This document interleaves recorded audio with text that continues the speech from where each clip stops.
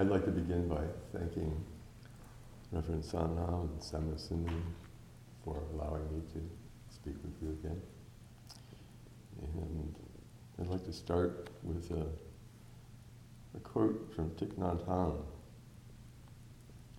seeing as this is the special time of year. He said that in the eyes of great compassion, there is no separation between subject and object, no separate self, which is a lovely idea. And then he goes on and says something that's for some maybe a little bizarre or strange. If a cruel and violent person disembowels you, you can smile and look at him with love. It is his upbringing, his situation, and his ignorance that cause him to be and act so mindlessly. I'm sure there aren't a lot of people in the general population that would respond so compassionately to being disemboweled. But the idea is interesting. Right? It means there's no fear. I mean, why doesn't this happen in our lives? Why isn't this the general thing in our society, in the world? Why are we so judgmental? Why are we so separate from each other? Why do we feel that our integrity is really important? I mean, it is, isn't it? And yet, our identification with what we are is crucial to this whole idea. I mean, how do you perceive what you are? We all have a sense of self. And we have, within that sense of self, a whole lot of things that we identify with. We have our relationships, we have our likes and dislikes, we have the things that we possess. And if we lose something, we can go through a grieving process. We feel really bad because we've identified with it and now we've lost it. So part of our self, part of that sense of self is gone. We've lost it.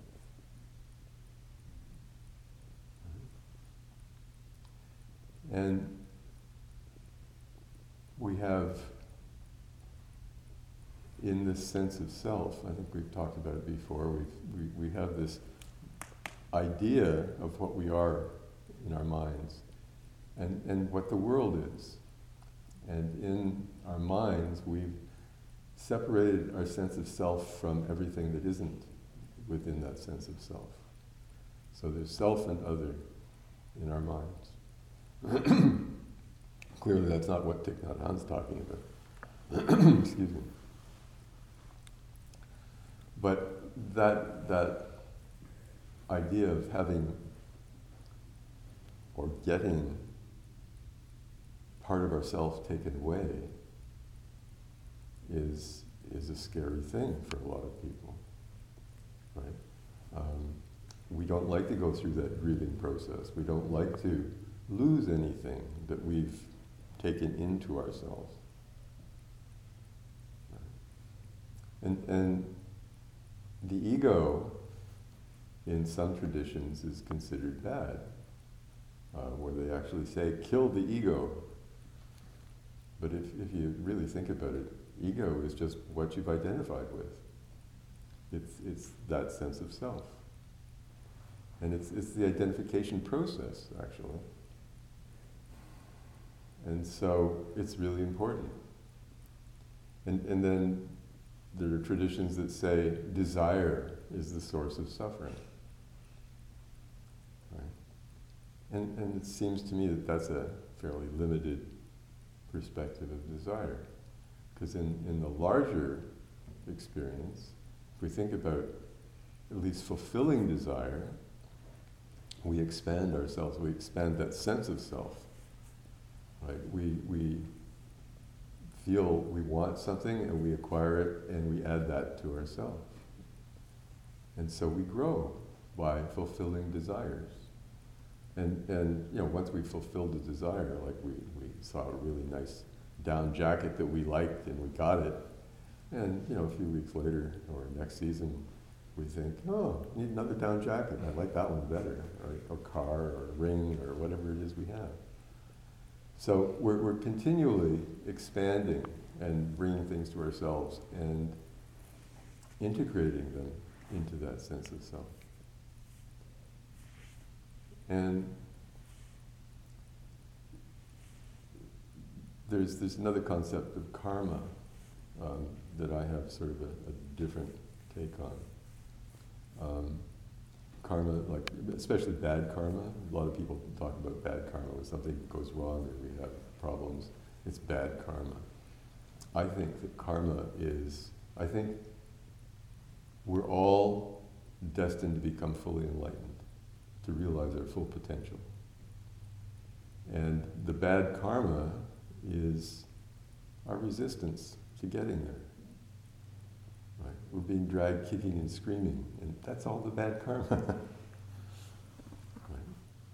So there are a lot of different orientations, ways of looking at what we are, that is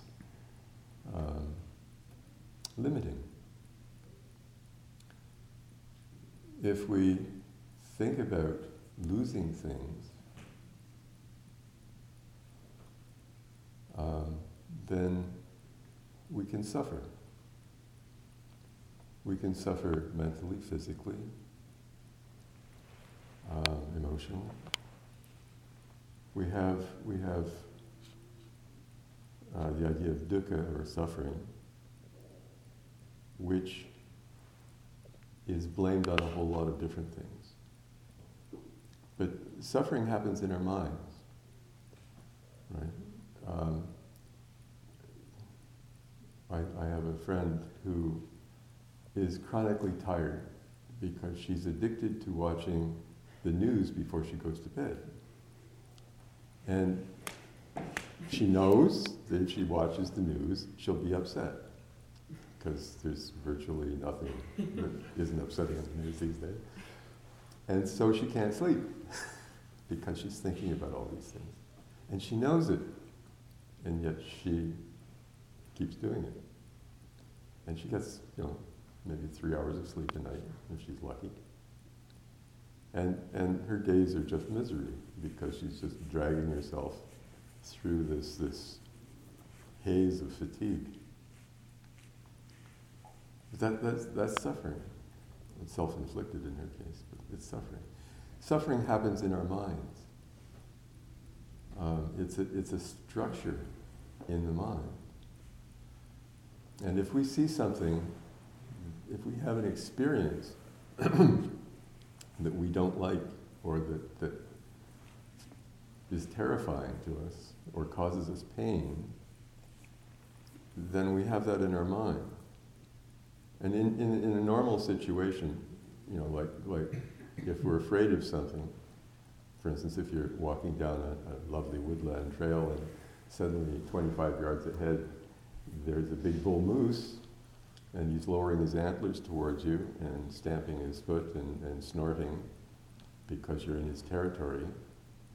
And the thought of a ton of antler and muscle charging towards you at 55 kilometers an hour may arouse a little anxiety or something, and you want to get out of the way or hide behind a tree or something like that.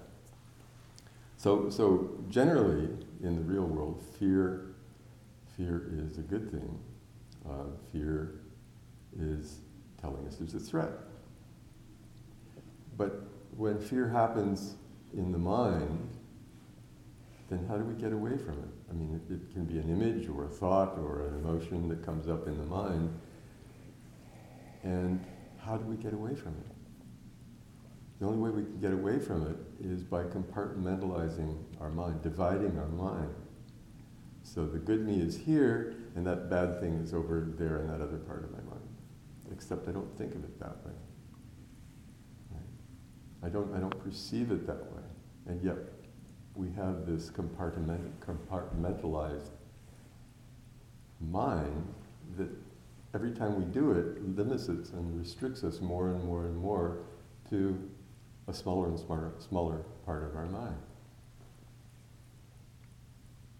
Does that make sense? I mean, to do that, does that make sense? It's something that everybody does. Right? We dissociate ourselves from the things that we're afraid of, using them as the reason for splitting ourselves up into bits. And that goes on and on through our lives. So we're doing two things. We're accumulating all kinds of information about the world, but we're sorting it according to self and other. Whereas Thich Nhat Hanh was saying that there is no separation. The reality is that we are one with everything. Okay? But in the mind, we don't live that. We have this experience that we don't want to think about certain things. Right? We don't want to feel certain things, certain emotions.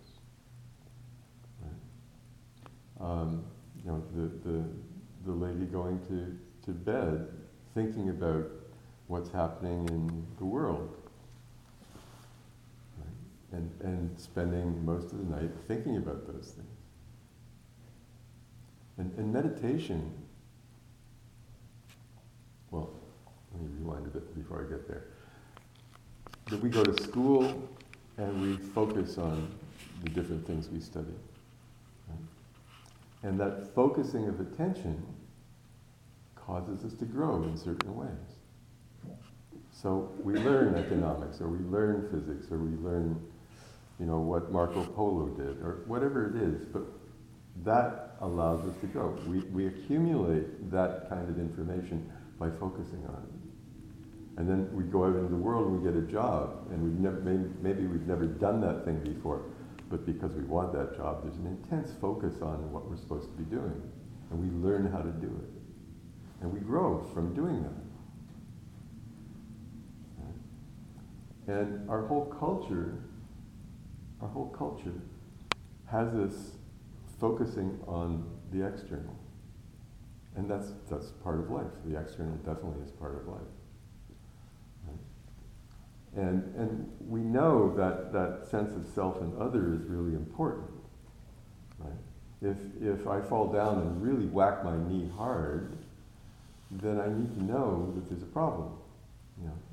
And I know if I get a sliver in my finger, that it's not part of me. No, it shouldn't be. It's trying to be, but it's not. Right? So I'll remove the sliver.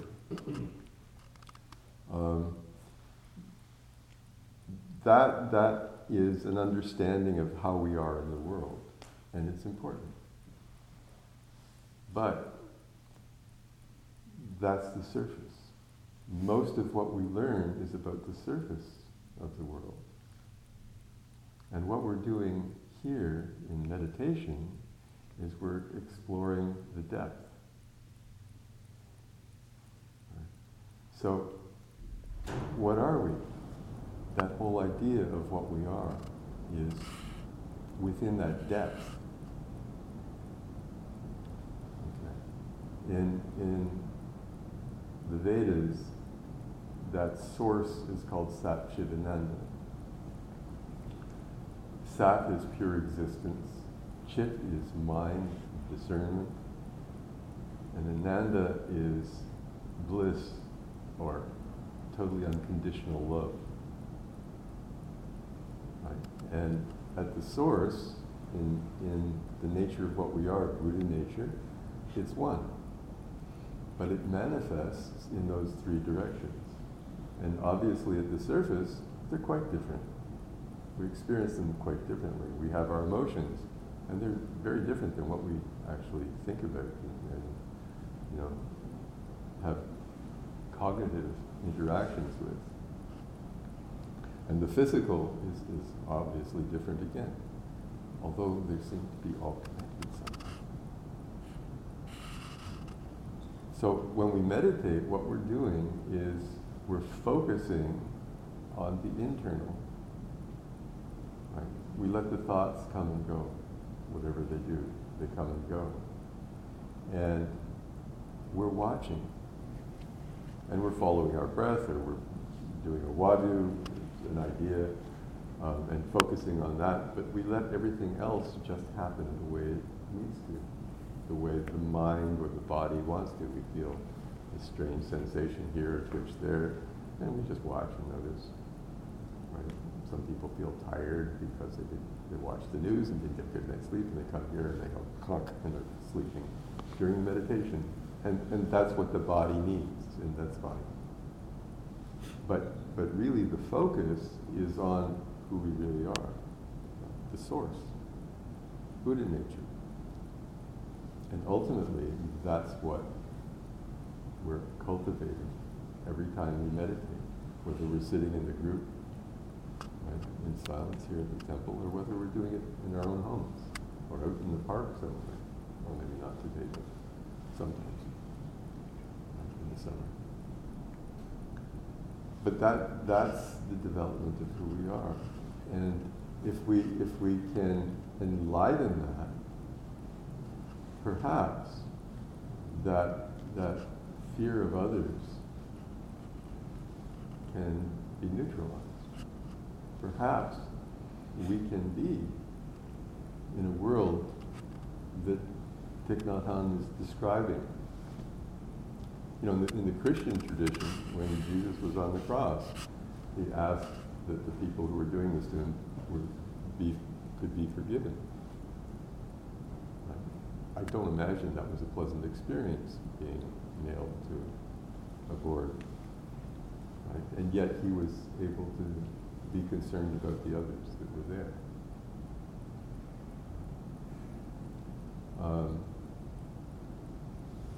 Thich Nhat Hanh spent a lot of time in Vietnam during the war, in his early life, during the Vietnamese War. And then he went to the United States and was never allowed back into Vietnam, or at least until the war was ended. But he experienced all kinds of things that were really nasty. And yet he was an amazing person. Martin Luther King met him and said that he was the most Christian person he'd ever met. Because he manifested that being, the source of what he is, what we all are. But he was manifesting it fully. And so, for me, that's why we're here. Right? So we can live with each other in harmony, without the judgments, without the opinions, without the fears. I have another little quote that I'd like to read to you.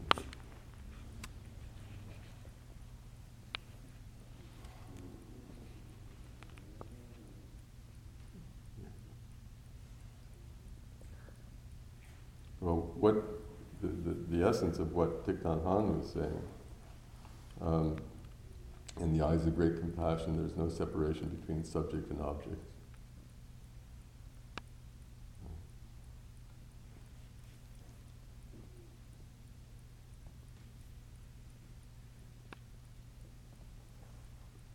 I'm getting it. It's just, okay. So,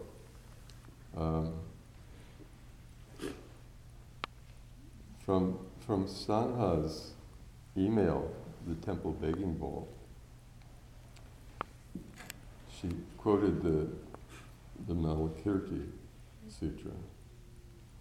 A bodhisattva generates the love that is truly a refuge for all living beings. The love that is peaceful because it is free of grasping. The love that is not feverish because it's free of passions. The love that accords with reality because it is equanimous in all three times. I presume that's past, present, future. The love that is without conflict because it is free of violence of the passions. The love that is non-dual because it is involved neither with the external nor with the internal. The love that is imperturbable because it is totally ultimate. And if you haven't read Sana's email, I recommend it because it's very inspiring. So, thank you.